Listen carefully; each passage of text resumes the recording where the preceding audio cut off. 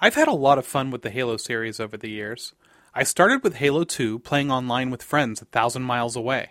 I was never that good at it, but I still enjoyed playing competitively and cooperatively in all the subsequent games. The release of the new installment, Halo Infinite, is a little weird because it's like half-released right now. A few weeks ago, Microsoft launched just the game's multiplayer component as a free-to-play game for anyone to play on their Xbox consoles or PCs.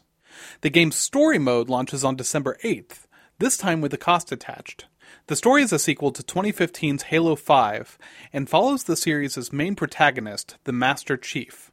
Unfortunately, the story is single-player only for now, and then the cooperative story mode, found in every previous Halo title, won't launch until sometime next year.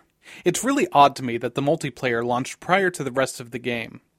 With previous Halo games, I've always used the campaign to learn all of the new weapons and ways that the newer game differs from the previous ones. That said, the gameplay in what we have now from Halo Infinite is really tight and feels as good or better than the previous games in the series.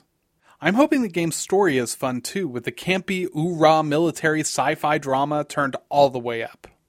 Even though I've been less impressed with each iteration of Halo since 2010's Halo Reach, what I've played so far in Infinite's multiplayer has been a lot of fun, even though I'm still not any good at it. For KMUW, I'm Sam McConnell.